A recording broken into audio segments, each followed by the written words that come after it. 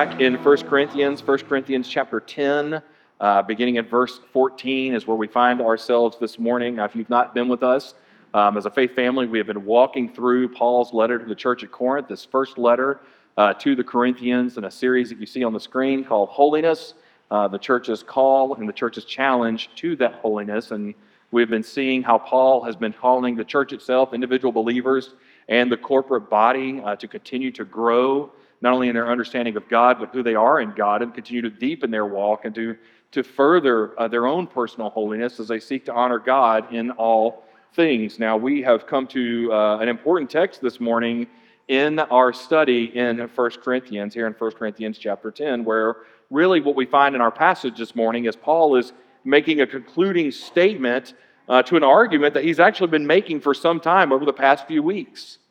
And that conclusion is very simple for Paul this morning. It's this: brothers and sisters in Christ, flee from idolatry. Now, again, to understand a little bit more about what Paul is talking about when he talks about fleeing from idolatry, we have to have a basic understanding of the definition of the word idolatry. Now, the world itself defines idolatry this way. It says idolatry is extreme adoration, love, or reverence for something or for someone. Now, for the Christian with a biblical worldview, we could simply define idolatry this way. It is the worship of someone or the worship of something other than God as though it were God. You see, these are the people or the things that are now taking the place of God within our own lives. And if you remember a week ago, we kind of talked about some pretty simple examples of idolatry that we could see within our own lives. You see, these were the things that we care more about, and the more that we then care about them, we care more about them than we do our own worship to our Lord and Savior, Jesus Christ. And when this happens, what ultimately happens in our lives is God then takes a back seat in our lives to the things or the people that have now been placed above Him. Now, again, early on in the Bible, we are warned against idolatry. In fact, if you go back and look at Exodus chapter 20, verse 3 in the Ten Commandments, you will see that God says that you shall have no other gods before me. Notice how the word that is given to us directly by God, directly for His people, and right out of the gate, what is the first thing that God tells them? Do not worship idols. So clearly we see that idol worship is a big deal to God.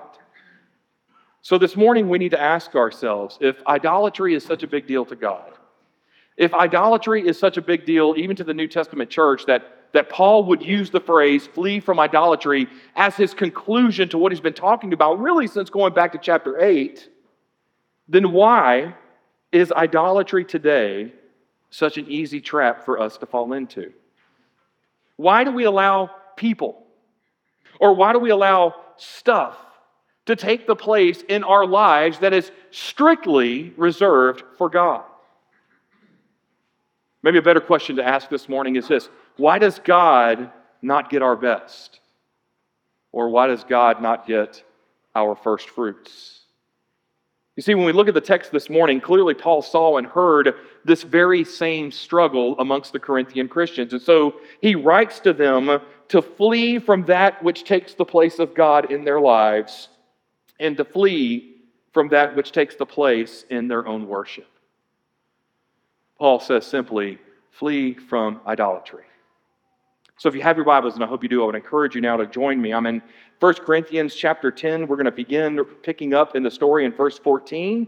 And so if you could find your place in the Word, that would be great. And once you have found your place in the Word, if you can and you are able, I would invite you now to stand in honor of the reading of the Word of God. Now again, this is Paul writing to the Corinthian Christians at the church of Corinth in 1 Corinthians chapter 10, verse 14. Paul, by the grace of God, writes, "Therefore, my beloved, flee from idolatry. I speak as to sensible people. Judge for yourselves what I say. The cup of blessing that we bless, is it not a participation in the blood of Christ? The bread that we break, is it not a participation in the body of Christ? Because there is one bread, we who are many are one body, for we all partake of the one bread. Consider the people of Israel. Are not those who eat the sacrifices participants in the altar? What do I imply then?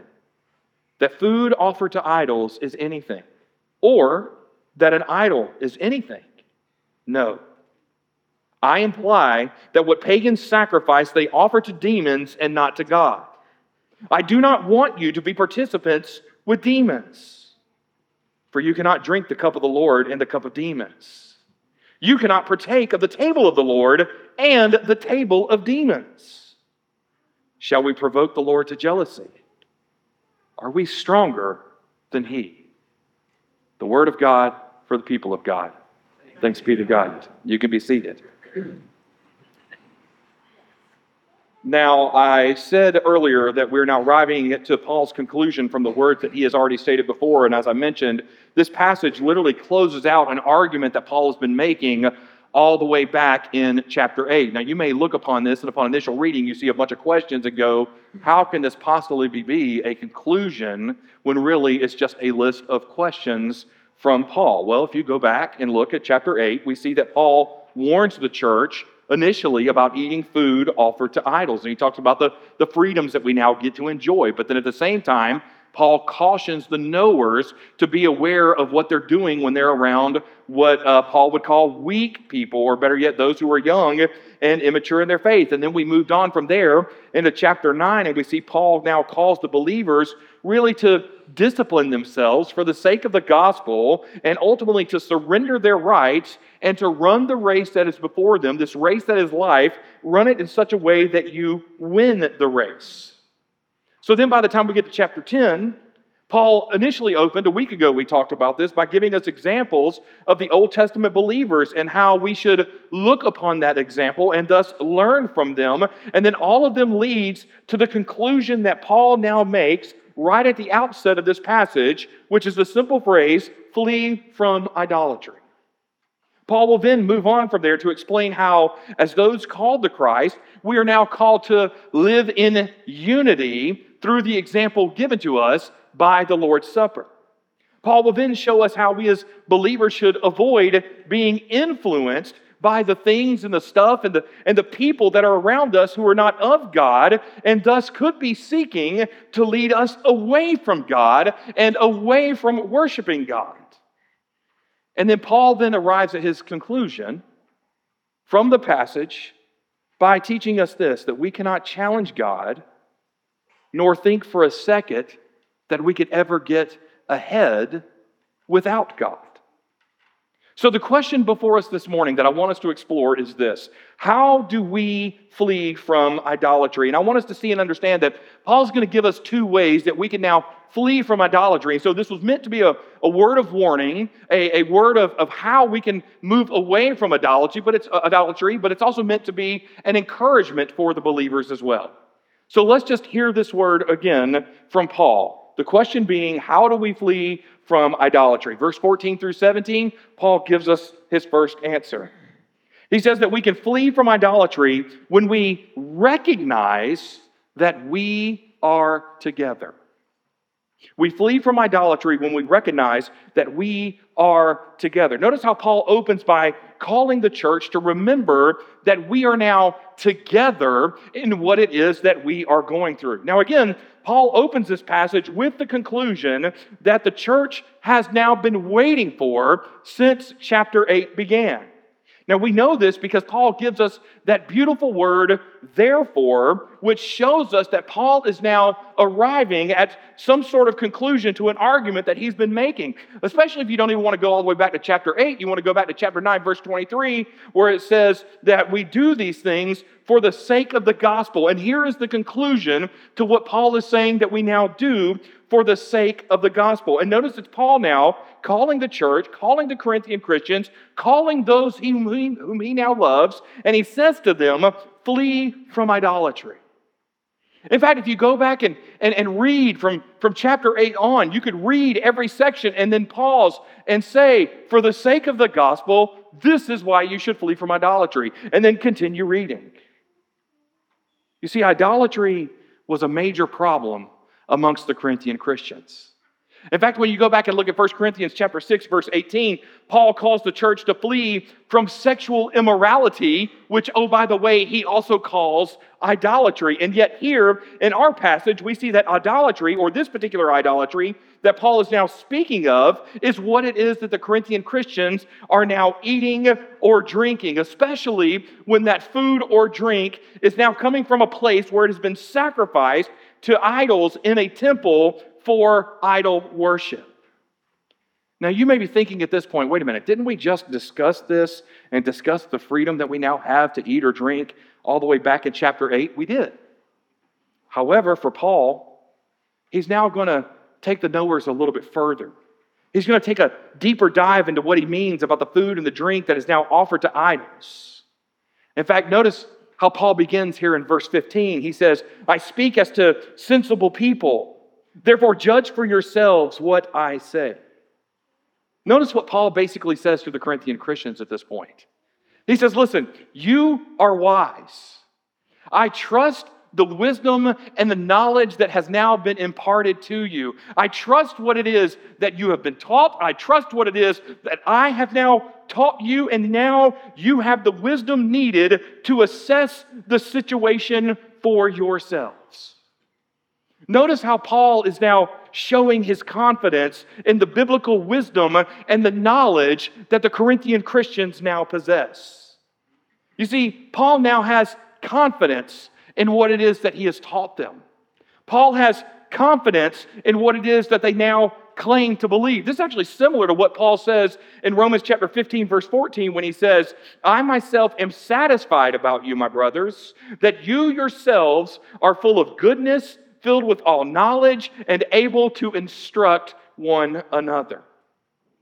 You see, brothers and sisters in Christ, in what Paul is saying in verse 15, this really should be the goal for all believers as we seek to disciple one another.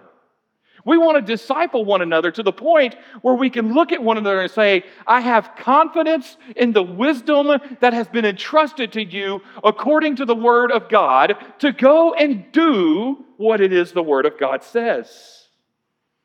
In fact, don't we as parents hope that same thing for our children?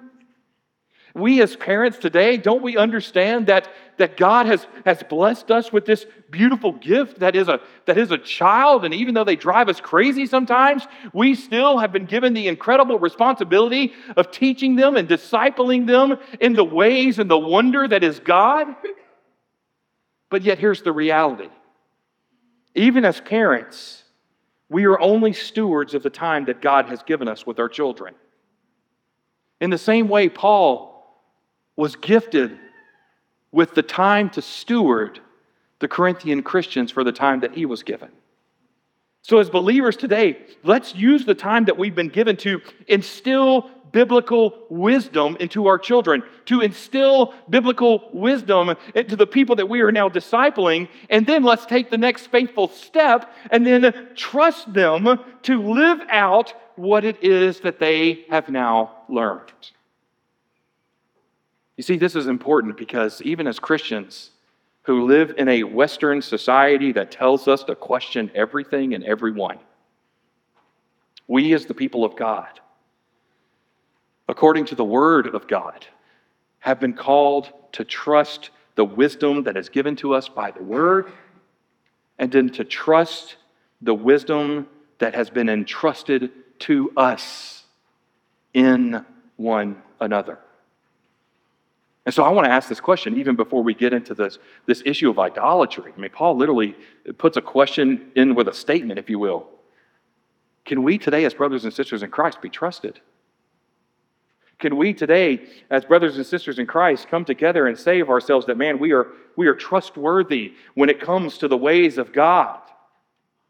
Maybe a better question to ask ourselves this morning as believers, as adult believers and older believers and mature believers, are you now passing along to the next generation the wisdom and the ways of God when it comes to how we are called to worship and how we are called to study and enjoy the Word and how we are called to look and act and breathe as a church? Are we passing on the ways of the Lord to the next generation? Maybe that's a hard question to wrap our mind around, so let's simplify it a little bit. Are we as Christians today modeling what it looks like to be a faithful believer in the same way that Paul taught and modeled it for the Corinthian Christians? Going into the text, Paul continues his call to recognize that we are really together in what is going on by drawing on the point and the purpose of the Lord's Supper. Notice verse 16 with me. He says this, "The cup of blessing that we bless, is it not a participation in the blood of Christ?" Now again, this is a rhetorical question to which the Corinthian Christians should already know the answer for. However, for us today, this cup of blessing that Paul speaks of can also be called the cup of thanksgiving.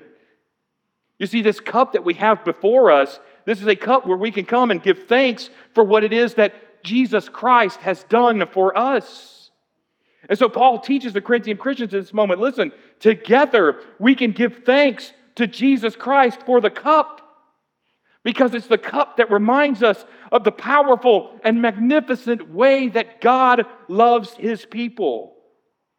In fact, we know because of the cup that God loved us so much that He sent His Son, our Savior, Jesus Christ, to die the death that we deserved.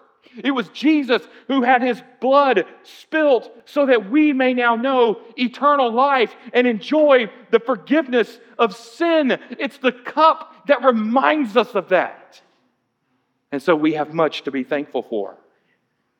In fact, Jesus teaches us as much in Matthew chapter 26, verse 28, when He says this, "For this is my blood of the covenant, which is poured out for many for the forgiveness of sins." But notice that Paul doesn't stop at the cup when we come back to our passage. He then takes the next faithful step and continues. He says, "The bread that we break, is it not a participation in the body of Christ?" Notice how Paul teaches that, like the cup, the broken bread now represents the broken body of Christ, which allows the believers to together experience the benefit of the hope that we now have because of what it was that Jesus Christ endured. Thus, Paul reminds the Corinthian Christians again that the Lord's Supper is a reminder of the hope that we now have because of Jesus Christ's death and ultimately His resurrection. You see, I want us to understand, faith family, this is why as a church, we come to the table weekly. I want us to understand that. Like, everything we do has purpose in the church. Everything we do has reason. And some have worried that if we do communion weekly, it's going to become too programmatic. Some have said, hey, we're going to continue to do communion every week, come to the table every week, and I'm afraid it's going to become too rote. I'm afraid it's going to become too mundane. How do you fight that? I want to tell you the answer is very simple, and it's found here in the words of Paul. We do communion every week. We end our services at gathering at the Lord's table each and every week because it reminds us of the relationship that we now share with Jesus Christ, who is our Savior and Lord. At the same time, we come to the table because it reminds us of the unity that we share as believers in the future promise of eternity, which is secure in Christ Jesus our Lord. Do you see the hope that's found at the table? Paul then even says as much when you get to verse 17. I kind of feel like I'm stealing Paul's thunder, but not really. Verse 17, he says it this way: "Because there is one bread, we who are many are one body, for we all partake of the one bread." Notice what Paul is now calling the church to see. He says to them, listen, because of the table, because of the broken bread, because of the cup, we are now one. We are now together in what we do because of the broken body and blood of Jesus Christ. We are now together in how we struggle. We are now together because of the hope we now have in Christ. In other words, for Paul, we now share of the same bread, which reflects the same hope that all of us share in Christ Jesus our Lord. And notice how Paul notes this. He says that we are many. Now, when Paul says that we are many, he's not talking about the thousands upon thousands upon thousands of people who come to the table. No, he's talking about the diversity that now comes to the table. You see, we all come from different backgrounds. We all come from different cultures, different wealth, different socioeconomic statuses. We all come from different status in and of itself. No one in here has the same story, other than the fact that if you're a believer in Christ, the story at some point gets to the fact that Jesus Christ revealed himself to you, and you were saved by the grace of God through faith in Christ. That's the common ground. And so even though we are different, we have common ground that is found in the same source of life, which is Christ Jesus, our Savior and Lord. So brothers and sisters in Christ, hear Paul's words this morning. When we come to the table, we don't just come as individuals. Yes, we do come individually, but we don't just come as individuals. We come together. We come together in partaking of the elements of the table and sharing in the hope that we now have in Christ. So notice how the table not only now represents what it is that Christ has done for us and the love that God has shown us, but notice now that when we come to the table, we come together recognizing that in Christ Jesus, we are together as one. You see, for Paul, in speaking of the Lord's Supper, man, if you want to fight idolatry in your life, Paul says this: you need to recognize that you're not alone in this fight. You want to fight idolatry in your life? You need to recognize that we're in this together. Remember about a month ago we talked about this? It started with a Sunday night conversation that kind of spilled over into a Sunday morning conversation, and we said, hey, how are we struggling together? Again, we are together in this moment. And together, we will overcome in Christ, because of Christ, by Christ. And the beauty of it is, we do it together. So can I just offer you just a practical piece of advice? I'm giving you a cheat code. Can I give you a cheat code real quick? I know a lot of us come up and take the table, and I tell you to go back to your seats and reflect and ponder. And some of you get this idea that I'm asking you just to kind of internally spill every horrible thing that's happened in your life. I'm going to offer you a cheat code today in grace. When you come forward and receive the table, go back and have a seat and then look around and see who else is coming to the table. You know why? Because I want you to be encouraged. I want you to be encouraged by the fact that you're not alone. You're not alone in what you're going through. You're not alone in what you're struggling with. And you're definitely not alone as a believer in Christ in this room. Let's remember that we are together. But here's the beauty of it. Paul's not done there. Paul then gives us a second point to consider in how to overcome idolatry. So he says to us, hey, listen, you want to overcome idolatry? Recognize that you're doing it together. Do it together and you will overcome. But here's the second thing he says. He says, how do we flee from idolatry? Also this, verse 18 through 22. He says this: we overcome idolatry when we realize the influence that's around us. You see, as those called by God, we need to realize the influence that the world has upon us. We need to realize the influence that sin can have on us. We need to realize how our idols have influence over our lives. Now, again, Paul makes this point by yet giving us another example from the Old Testament, similar to one that we read last week, looking again at verse 18. Paul says, consider the people of Israel. Are not those who eat the sacrifices participants in the altar? Now, again, in saying this, Paul's taken us back to Leviticus chapter 7, where the extra food that was left over from the sacrifice would either be eaten by the priests, or it would be given back and eaten by the ones who then gave the food. Thus, those who ate this food were still enjoying fellowship with God and therefore benefiting from what was offered in worship in the temple. So again, nothing bad happening at this point, right? However, Paul gives us this example here in verse 18 in order to do a comparison between what was happening in the temple of God to what was now happening in pagan temples. Paul continues, verse 19. What do I imply then? That food offered to idols is anything, or that an idol is anything? Notice again, Paul is asking a rhetorical question. The believers already know the answer to this question because Paul knows really the conclusions that the Corinthian Christians will draw from his own comments. He not only knows the conclusions they're going to draw, but he's going to know what they're going to think about what he just said about the Lord's Supper and the example that he's just given them from the Old Testament. Now, footnote here. Many scholars have taken this passage and suggested that Paul was really taking back what he was already stated in chapter 8. And so there have been several scholars who claim to be Christians, use that term loosely, who says here is the moment that the Bible contradicts itself. Some have even argued that maybe what Paul was doing in this moment was questioning whether or not there was any power in the food at all.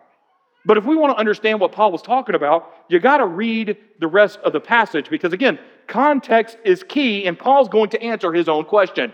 Verse 20, what does he say? No. Literally, it's like a scholar asking, Paul, are you contradicting yourself? Paul says, no. Read on.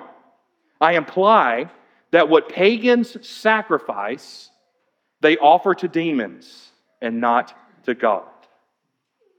Notice how Paul brings this entire passage to a stunning conclusion. Paul says these words, the idol itself is nothing. The food that is offered, it's nothing. It's just food. Idol food is just that. It's food. It's nothing. It's nothing. It's not changing anything. However, the intent is what's changing everything. You see, because in the intent, there are demons at work where there are idols. And so Paul says the intent is clear because demonic activity is very real and very clear. Hence, Paul now calls the church to be mindful of what it is that they're doing. He calls the church to be mindful of the influence of idols within the church, even in what it is that they eat and what it is that they drink and how these things can have influence over their lives. Now, to understand really Paul's point in context, we have to go back to Deuteronomy chapter 32, where we see the wilderness generation that angered the Lord and roused his jealousy when, according to the text, they created their worthless idols. That's what Deuteronomy chapter 32 tells us. And then Moses went on to even say of these idols and these gods that Israel had now turned to them, and these idols couldn't even help them nor protect them in the way God could. But here's the key to what's being said in Deuteronomy 32. We learn from the Word of God that even though these were false gods that offered nothing, Deuteronomy chapter 32, verse 17 tells us that they are still designated as demons. Thus, Paul is now making the same comparison to remind the people that the idol itself has no power, and although the idol itself is powerless, the intent, the demonic activity among them do exist. And if we are not careful, these things can inflict damage upon the people as they seek to influence them. Again, Paul wanted the Corinthian Christians to realize and understand the influence that was all around them. He wanted them to understand the influence of the demonic activity that was now very real and taking place in their lives. And it's interesting because even today, like the Corinthian Christians, we don't often talk about idolatry in that sense. How many of us even use the word idolatry anymore? How many of us say, well, that's an idol. I need to get rid of it. We don't.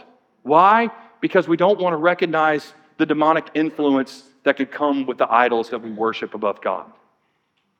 Don't believe me? Let me encourage you to read a wonderful book. Many of you probably read it. Read it again. Written by C.S. Lewis, called The Screwtape Letters. This is a demon talking to a demon. And here's what the older one says to the younger. It says it this way. It's funny how mortals always picture us as putting things into their minds, when in reality, our best work is done by keeping things out. In other words, the devil and demonic activity would love nothing more than for the church to lack the realization of the influence of idol worship within their lives. And here's what's happened as a Western church. Here's what's happened as a Western society. We have been lulled to sleep by it, not realizing the idolatry that has now taken hold of us. You don't believe that we have an idol issue? Let me encourage you to pay attention next year when the presidential election rolls around. Idolatry abounds, even in the church. Wait till the next big issue hits the United States. Watch the churches. Which ones stay true to the word versus which one follows culture right into idolatry and idol worship. Idolatry abounds. And here's what Paul says. Paul says this word to the believers. He says this, I do not want you to be participants with demons. In other words, Paul wants the church to understand that you cannot have fellowship with demons and expect to leave unchanged or unscathed. Again, Paul's not contradicting what it is that he just taught in chapter 8. Rather, what Paul is doing is saying this, listen, food is food, but beware of the idol and the worship that comes with it and where it leads. Because you see, this food has been set apart for a reason. And if it's not of God, then it's demonic. Thus, be aware of the influence it can have upon you. Paul continues from there in verse 21, and he says this, you cannot drink the cup of the Lord and the cup of demons. You cannot partake of the table of the Lord and the table of demons. Notice that Paul now is calling out the Corinthian Christians who again thought that because of their newfound freedom, they could do what they want, when they wanted, and how they wanted to do it. And again, the example that was given is food and drink. And here's what Paul says. Paul says, listen, you cannot partake of the table of the Lord and think it's okay to eat and drink from the tables of idols and temples built with demonic influence. In other words, you can't have it both ways. You can't all of a sudden, like we said a week ago, look at your faith in Jesus Christ and think, hey, it's okay for me to go out and do this, even though the Word of God says I shouldn't. I'm going to go ahead and do it anyway because I'm saved by the grace of God. Therefore, I have this get-out-of-jail-free card. This is not Monopoly, by the way. No, Paul says this is very serious. Paul says you can't come to worship Jesus one day and then continue to live a life committed and dedicated to idols that are leading you away from God, whether you know it or not. I'll give you a tangible example of what I'm talking about. I imagine that all of us had busy weekends. I bet we did. We had full weekends. I'm going to tell you, I had a full weekend myself. I was up here with Parents' Night Out last night watching your children. No, I'm kidding. They were wonderful. Your kids were great. We had a great time last night. I think I probably got more trouble than they did. I'm going to be honest. That's usually true when I'm with the kids. Yeah, Allison's like, yes and amen. But here's the reality. I got home last night, started my general Saturday night routine, getting ready for today, talked to the kids, had a great time laughing like we do in our house, listening to music. I love listening to music. Went to bed, woke up this morning. I want to tell you that I jumped out of bed cheerful, ready to rock, like I was Cinderella singing worship. But that's not what happened. My alarm went off, and the first thought that ran through my mind was this: I am tired. I do not want to get out of this bed. How many of you had that thought? You probably did, right? So you don't need to raise your hand. Some of you raised your hand. Come forward and confess. No. That's awesome. So, hey, I appreciate your honesty and your transparency. Thanks be to God. But here's the reality. I'm going to say something to you that is a phrase that I've been hearing over and over on social media. I've heard it for years. It's kind of become a catchphrase. Sunday morning worship is a Saturday night decision. And so here's what happens. Do you know why? Do you know why we struggle to get out of bed on Sunday morning to come to worship? You know why? Because there are idols in our life. Because demonic activity abounds. Because there are things in this world that tell us in our sin nature, hey, you don't need to be a part of worship today. Because the devil would love nothing more than to separate the body of believers and make you think that you're isolated and alone. And so what's the best way to do that? To keep you away from being together. To make sure that you're not even recognizing what's happening all around you. So recognize it, even in the simple thing of wanting to get up and come to the worship. Paul, listen, he says this. Romans chapter 6, verse 1 and 2. What shall we say then? Are we to continue in sin that grace may abound? By no means. For how can we who died to sin still live in it? Notice how Paul says to not only the Corinthian Christians, but also to the Romans, he says, look, you can't worship the Lord, live in His grace, and then continue in your own sin. You can't worship the Lord, live in His grace, and then continue in idolatry. You've got to be aware of what's happening around you. You got to recognize what's going on all around you. Listen, again, this is not a get-out-of-jail-free card. This is not at all how faith in Christ works. You see, Paul wanted the Corinthian Christians to understand that we as believers today, we cannot compromise our faith simply because we now have grace. Rather, what we need to do, because of that grace, in faith, we need to recognize the influences that are happening all around us. And when idolatry begins to pop up in our lives, we need to flee from it because it's only going to seek to remove you and take you away from God. And as if that wasn't enough, Paul closes with verse 22, and here's what he says. Again, rhetorical questions. Shall we provoke the Lord to jealousy? Are we stronger than He? I love how Paul closes with a question that really would cause the greatest of believers to take a step back and think before they respond. I mean, think about what Paul is asking in this moment. He's saying, listen, you knowers, you believers who claim to have wisdom, who think it's okay to continue in your wisdom and yet not recognize the idols that are around you. Not realize that you're doing this together. I'm talking to you. He says, do you honestly believe that you want to be in a position where you are provoking God? I mean, think about that for a moment.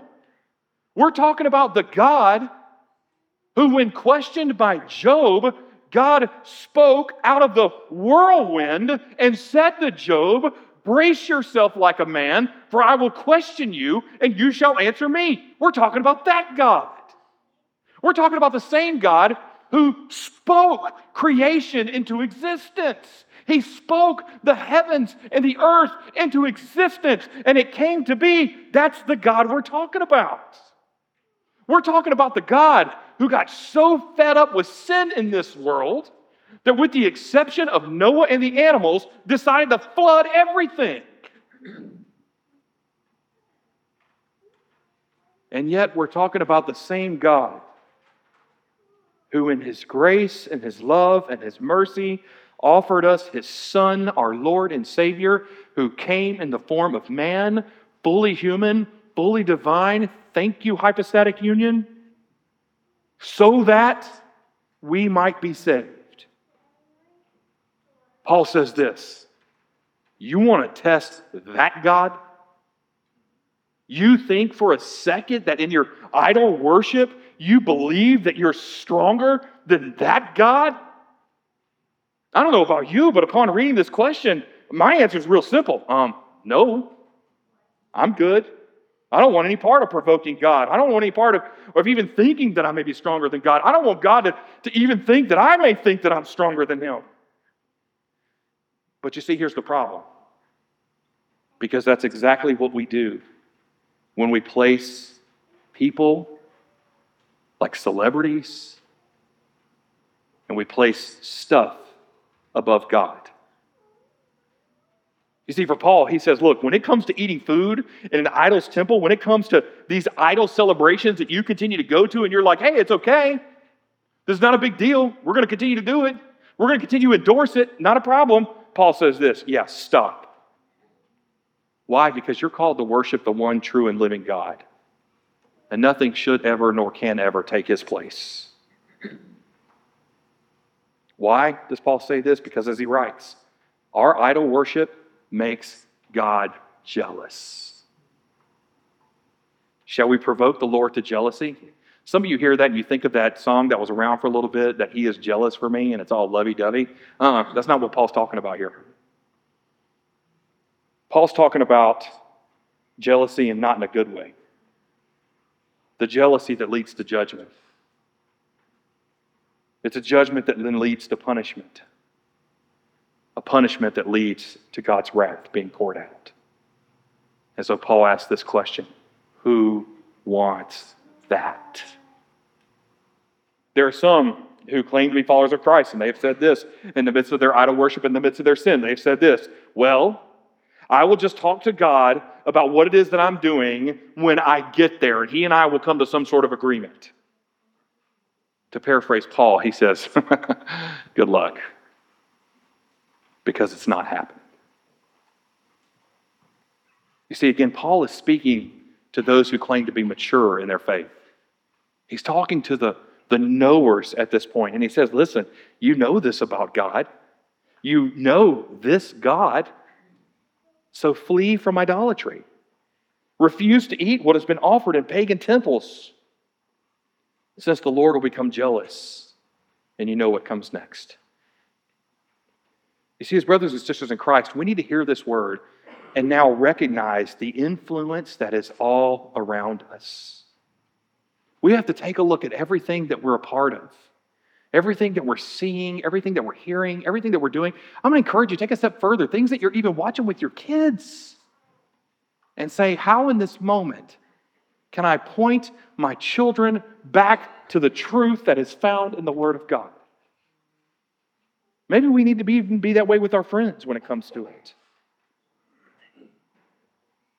You see, we have to realize that there are things that are all around us today that would love to take the place of God in our lives. And these things are demonic. And the reality is, these demonic things don't want us to know that they're at work, and they don't want us to know that they exist. And yet, we need to realize the things that we think we need. The things that we think we need in order to get through this life. And simply say to them, no, what I really need is more of you, God. What I really need is more of you and your word and less of me. So I'm going to heed Paul's words. And these things that are idols in my life, yeah, they're gone. Because I'm choosing to flee from them today. Brothers and sisters, don't allow the stuff to take the place on the throne of your life that is specifically reserved for our Savior and Lord. I love how John Calvin puts it when talking about this passage. He says this, pay attention, for we must always look to the intention with which a thing is done. And so in light of that, I want to ask you this question. Are you watching? Are you aware of what is happening all around you? Do you see what has influence in your life and what does have influence? Is it true and good and beautiful and honorable and according to the Word of God? Or is it something else? Is it something that's quickly becoming an idol in your life? Do you realize what is of God versus what is demonic? Paul would say this to us, watch your life. Realize the influence that is all around you. Realize the influence that is even within your own home. You see, for Paul, he wanted the church to continue to grow, and for the sake of the gospel, he wanted them to flee from idolatry. So he uses the example of the Lord's Supper to show the Corinthian Christians that we need to recognize that we are now together in this walk. We are together in our struggles. You got something that's got a death grip on your life. You don't have to go it alone. You've got Jesus, and you got a faith family. Utilize what you got. But at the same time, through the example given to us from the Old Testament and through this conversation on foods being sacrificed to idols, Paul wants us to see, and he reveals to us that we need to now flee from idolatry by recognizing what stuff and what people now have influence over us. And so Paul says, for the sake of accountability, answer the question, does this stuff, does it glorify God? Or has it taken the place of the Lord in my own life and in my own heart? You see, here's the reality. Paul said it, idols are nothing. He's talking about food and drink. At the end of the day, food is food and drink is drink. They can't speak, they can't hear, they can't see, they can't feel, they can't even walk. But if we give in to them, if we fail to see the demonic work that is taking place behind them, then the demonic work will do its best to draw us away from the Lord and draw us further and further into sin. But thanks be to God that we do serve a God who loves. Thanks be to God that we serve a God who always provides a way out. Remember, we talked about that a week ago. We talked about how God, when all the doors are shut, God doesn't just open a window, He knocks down a wall. Notice that's literally what happens in the passage today. Paul says, hey, you want to notice? You want to know how you can get rid of idols? Recognize they're real. Do it together. What does that sound like to you? A window? Sounds like knocking down a wall to me. There's plenty of help. So we have to ask ourselves again, does this thing, has it taken the place of our worship and glorifying God? Has it taken the place of God in my life and my heart? Because again, idols are nothing.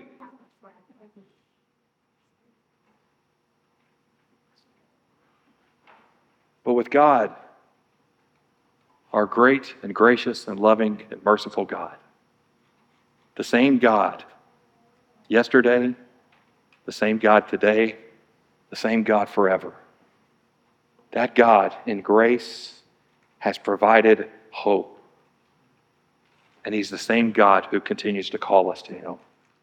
So as His people, be aware of what is happening in your life and in your home. Be aware of what is happening all around you. And as Paul says, flee from idolatry. Now again, I want to leave you with one final warning. This coming from C.S. Lewis, again from the Screwtape Letters. You really should read this book. But again, demon speaking to demon. Notice what they say. Indeed, the safest road to hell is the gradual one. It's the gentle slope, the soft underfoot, without sudden turnings, without milestones, without signposts. Hear the warning. Be aware. Recognize and realize what is happening. And as Paul says to the church, flee from idolatry. Let's pray together.